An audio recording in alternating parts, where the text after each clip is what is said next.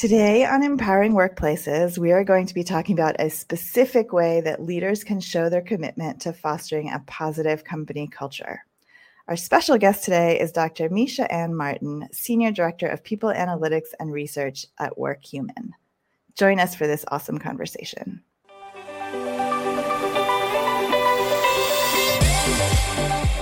Welcome to Empowering Workplaces, a show for everyone who wants to make work better and more fulfilling.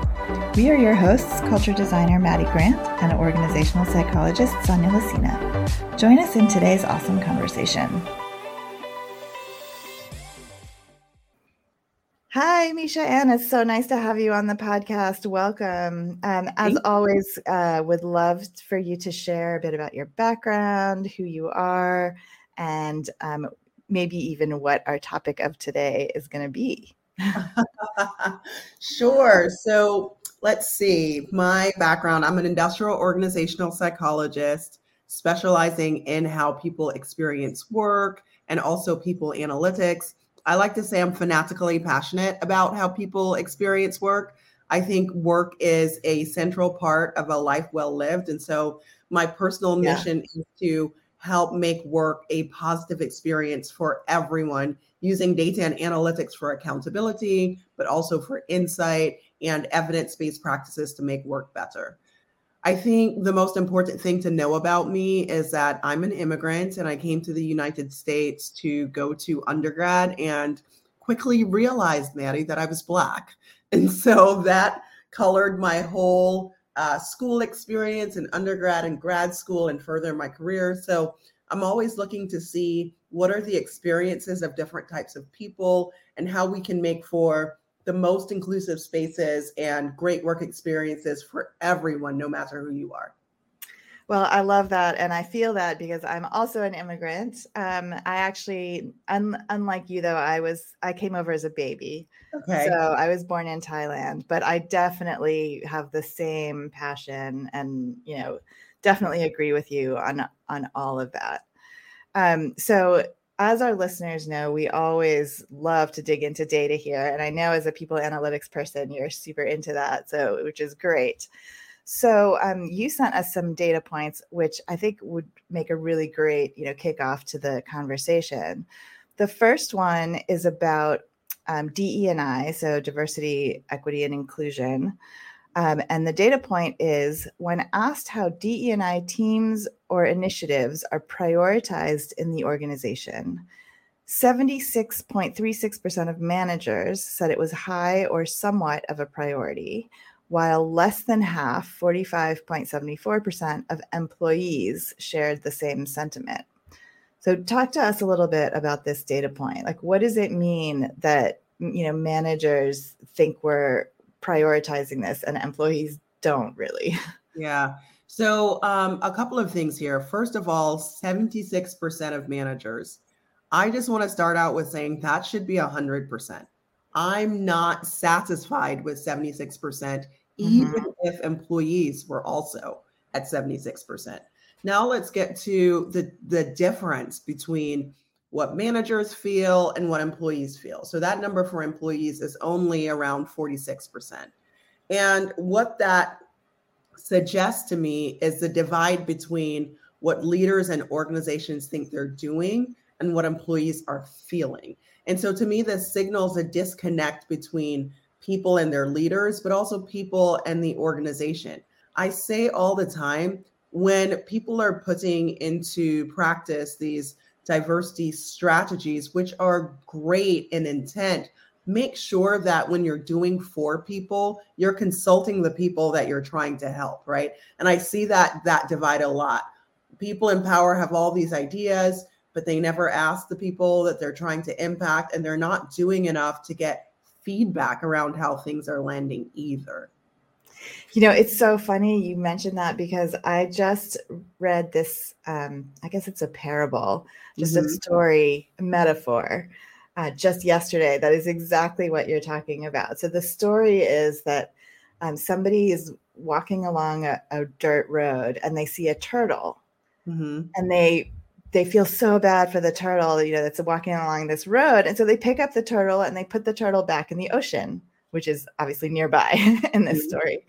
And they, talk to their colleague. They mention this to their colleague, and the colleague says, that turtle probably walked, for hours and hours and hours and hours to get to some mud to lay their eggs far away from the ocean. And you just set them back, all of this work. And so the moral of the story is ask the people, right. the turtle, right? Talk to the people that you serve, before you take on these ideas or these projects. Yeah. And it makes me think of a concept called ethnocentrism, where you're judging, one culture based on the lens of your own. And I think that there are parallels to the organization as well. So often we're doing what we think people should want or what we think they need. And we never bother to take a step back and really perspective take, right? Which involves the listening piece, but also the asking piece, but also the listening and hearing piece. Right. Exactly. So I'm a culture consultant, and we have a culture assessment. And in the aggregate data from that assessment, we see what we call culture patterns. And we don't measure DE&I specifically. It's sort of embedded in a whole bunch of different questions. But one of the patterns that we often recognize is sort of like walking the walk, or talking the talk but not walking the walk, which is a similar thing to what you're talking about, right? Where maybe in this particular example is in the case of innovation, where companies score really high on the concepts of innovation, creativity, ideas, learning, all that kind of stuff. But they score much lower on the practices of innovation, which is, can your people experiment? Can they take risks? These kinds of actual practices. And what you're talking about here sounds like a similar kind of pattern, right? Where maybe, or I guess my question to you is, is it possible that this pattern's also in the data that you're sharing, where maybe managers like to talk about DE&I, but maybe it's not even really reflected in how they're acting, resulting in how employees are feeling, and that disconnect. That's right. I think there are a couple of things at play here. So the first thing I want to say is I listened to that podcast about your culture assessment. Phenomenal. I was thank you. I was very, very intrigued and impressed. But yes, I agree with you on the disconnect between what you're saying and what you're doing. And I feel like at the organization level, we saw this a lot after the George Floyd murder, where organizations knew that this commitment was the right thing, but they didn't have the muscle, or I dare say the motivation to actually do the work to make it a reality.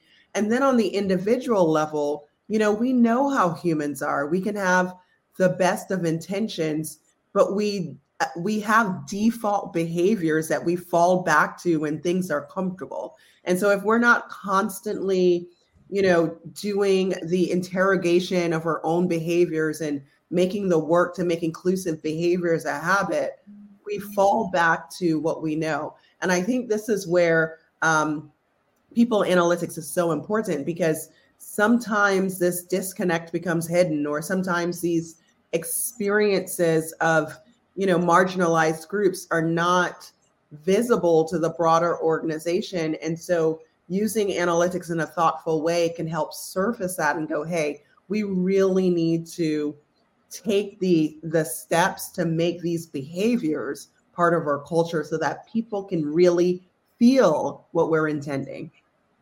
So, of course, agree with you 100%, but can you talk a little bit more about the people analytics side? Because I think that's really, really fascinating. Yeah. And I know from a business discourse perspective, we know the good reasons to have, diversity. Yes. And those initiatives. So it's like a no-brainer. But at the same time, what you're saying is that there's still sort of hidden patterns, Yes. hidden data, right, in our workforce, Yes. that can give, more specifics. That's right. That's not just these kind of lofty, like, we know it's a good thing and we should do Right. it. Right. Can you share some examples or talk a little bit Yeah. more about that? Absolutely. So I talk a lot about being an organizational detective. Very Ooh, I love often, that. you've got to root out bias where it lives, and it's not always easy to see if you're not experiencing it. And so we have to get really creative. So I talk about using passive data sources you wouldn't think of, and using techniques you wouldn't think of. So to give a specific example, I work for Workhuman, and we have recognition software. Now, you wouldn't necessarily think about using that data and looking at it for equity and inclusion, but with something like that, what you can do and what we do is look at, are people, having a different recognition experience? Yes. What we find is that Black and Hispanic men are the least likely to give and receive recognition, even when everybody around them is doing it. And it has a disproportionate impact on how they experience the rest of their lives. We find differences in language. So we find that even when people have the same roles, the accomplishments of men and women are described differently. Textio is doing some great research in this space in performance reviews. I have a colleague who did similar research at Wayfair. These biases creep into our everyday practices and then have impact on outcomes like promotion, whether or not you're considered a high potential or a successor. So we really need to get creative in how we're looking at our organizational data and examining it for bias. Wow, that's so interesting. I'm like, my mind is going in a bunch of different ways. Like, and I think what's interesting about it, and I mean, we know, those of us who care about this topic sort of know about unconscious bias, right? Like, we know that it exists. Mm-hmm. But I think knowing that sort of theoretically and seeing it, recognizing it in our employees' data and behavior, and then next step is in ourselves, right? Like, how are we acting in a biased way? It's just so powerful. But it seems, I mean, your example about recognition software, I find that so interesting, because it's not necessarily what it's for, right? Exactly. And so that's the point. You have to interrogate everything. So so where would you start? I mean, I think hiring is a big topic where, these things are kind of surfaced. Is that a good place to start? Well, I would actually start even before hiring. So who is your organization attractive to and why? Is it equally attractive to different types of people? Are you getting interest from different kinds of applicants? And then once you look at that, what are your processes? I recommend breaking down every step of your recruiting and hiring practice and examining those steps for bias. I remember early in my career, I was responsible for pre-hire assessments. And those of us in this space know that cognitive ability assessments are notoriously biased. So solve for that in that organization, manage to root that out. Then lo and behold, we were still having issues in terms of, differences in hiring for different types of people. When we worked our way backwards, the issue was with the recruiter interview. And so what we needed to do was to implement a structured interview, because our recruiters were saying things like, oh, I just know when somebody's going to be great. Oh yeah. That's the classic hiring for culture fit.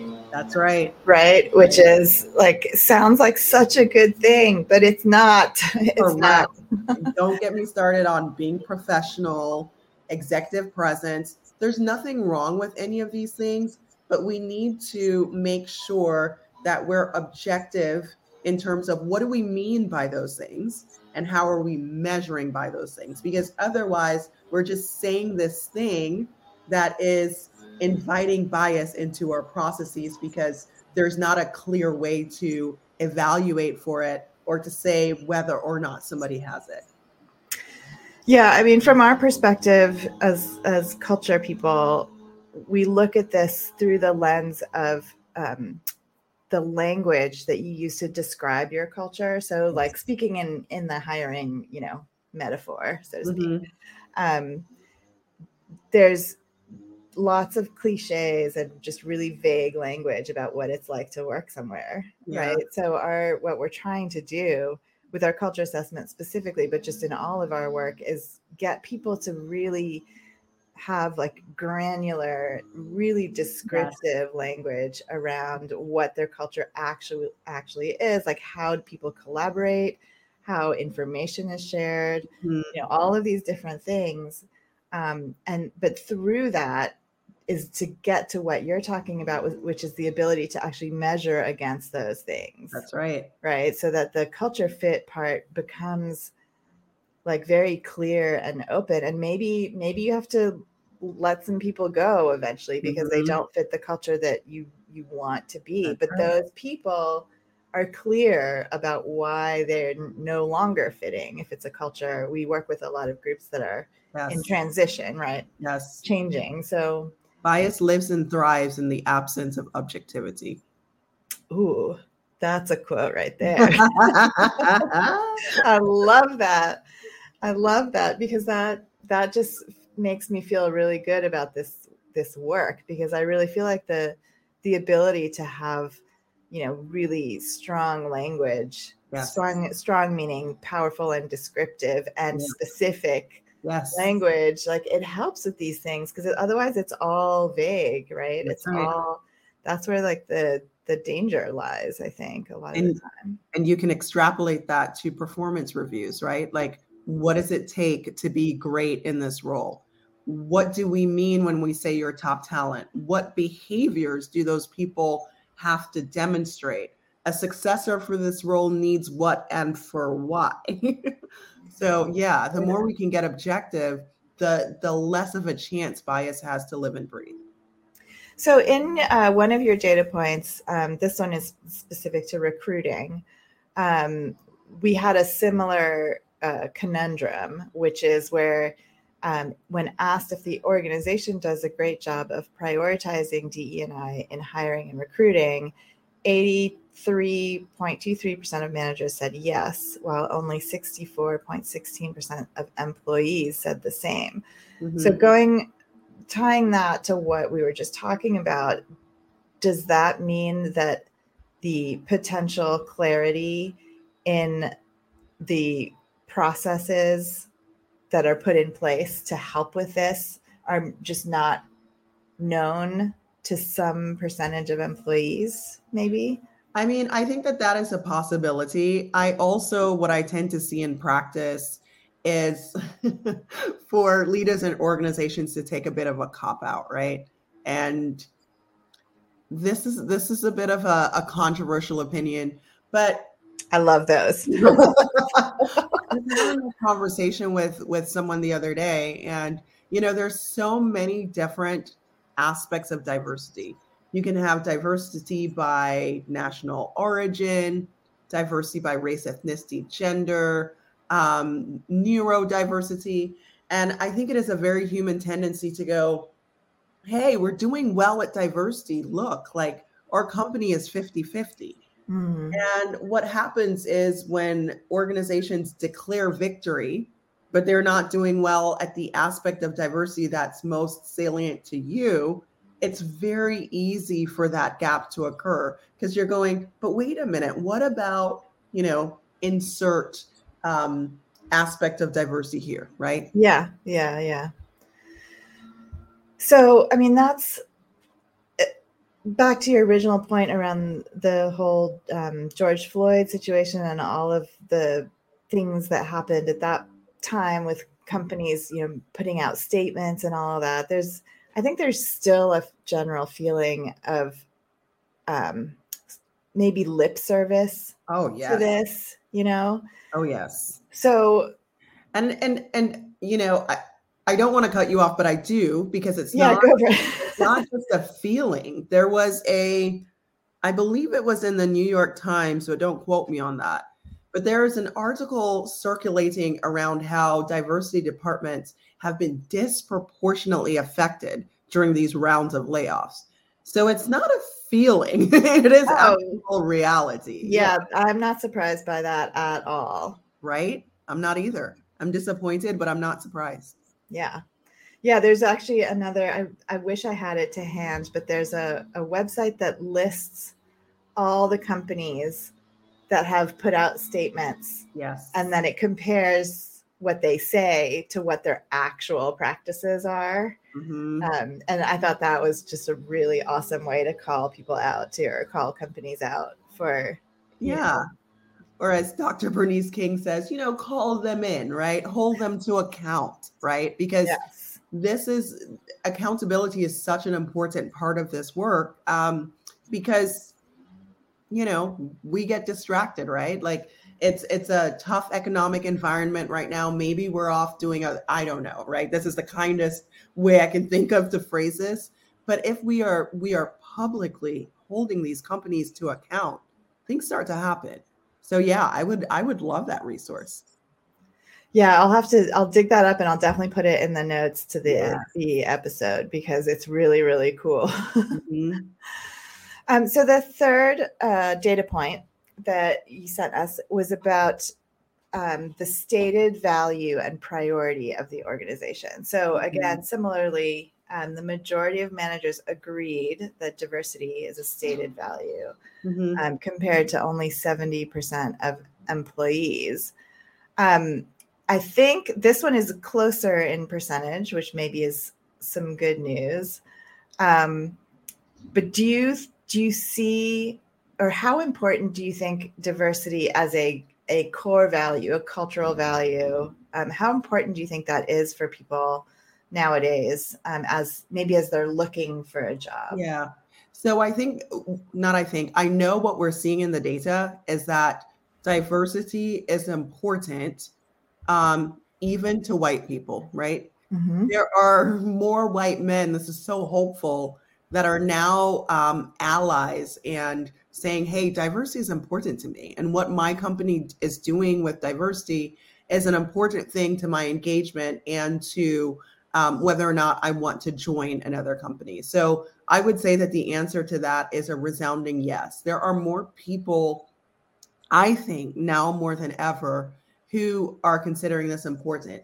Another thing that I would point out with this data is that, the power structure in organizations is typically that managers are less diverse compared to the employee base, right? So that's another reason why I think that there are these differences in numbers. So you have employees who tend to have more aspects of at least visible diversity anyway. And they're saying, yeah, not so much. Like, I'm calling a little bit of BS on this, right? Yeah. Where maybe if you have less of those elements of diversity, you're like, yeah, everything's fine. So tell me a little more about what you do at Workhuman, specifically in relation to this topic. Are there any particular initiatives or projects or cool things that you'd want to share? Absolutely. So it's interesting, in the beginning of my career, I was always doing people analytics with a diversity lens. And I still do that at Workhuman today, using recognition data, but also linking inclusive recognition programs to business outcomes. So for example, for one client, we found a couple of times over 2 different years, as researchers, we love replicability, right? We found for this client that for hospitals in their system that had inclusive recognition programs, which means that, people with different aspects of diversity were getting recognized, they actually had higher patient satisfaction scores. So we found that a couple of times. So that's an example of the type of work we're doing. And in terms of initiatives, we've rolled out this feature called the Inclusion Advisor, and the natural language processing part of our analytics team has come up with this taxonomy of microaggressions and other negative language, and it took them years. And so for our clients who are using this, when people type a recognition message, if they choose to use that inclusion advisor, it will highlight phrases that are potentially problematic and tell them why. So for example, one of the things we're seeing for women is something that we call faint praise. It seems like you grasped that concept really well. Well, did I or didn't I? You can say that like with more confidence, so I feel better about what you're trying to say. And the other part of that feature that I like is that some of our clients are also using inclusion reflections as part of that experience. So giving people nudges on things like, hey, this seems to be a group recognition, like you're recognizing a group of people. Did you leave anybody out? Are you giving everybody the right contribution that is related to their contributions to this particular project? So we're seeing really great results of this nudging and micro coaching. Our first client to roll this out, which was Merck, we actually were able to see a decrease in negative language over time. So we're really, really excited about that. So I love it. That's so cool. And it just makes my mind just race in terms of, we like all of AI needs this basically. Like ChatGPT, put in a prompt and it, it tells you. But it also makes me think of an existing Gmail plugin, and it's called Just Not Sorry. Have you seen this? And it's for an individual, and you activate your little plugin, and it basically underlines every time that you as a email writer apologize for something. And of course, women are constantly saying, sorry, but do you mind if, or we use the word just. I was just checking to see, and it tells you every time when you do that. And in terms of what's so powerful about this thing that I've been talking about for years and years is that it's like what you're talking about. It's a little nudge, but you see this little nudge enough times, then you start to recognize it and you stop doing it, and as a woman, when I was starting out, I had a consulting firm, like 15 years ago. And I was pretty young and Asian. So I looked even younger than I was. So that's when I found this thing. And I just really used it a lot because I was like, I want my clients to know that I am capable, of providing the advice that I say I am, even though I might look like I'm, 15 years old.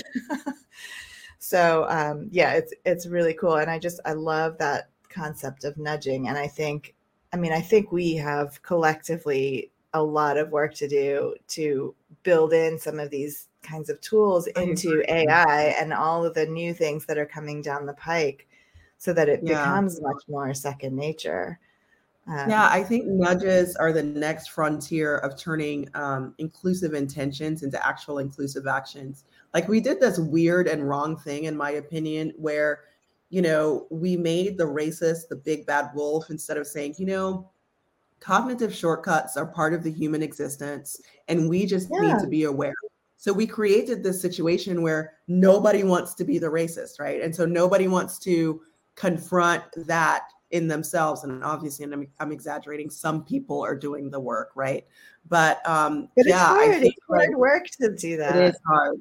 It is hard. So I like this idea of, in a safe space, a machine saying to you, hey, that may not be, and then giving you the opportunity to improve, right? It takes the shame out of it and you can just be your best self.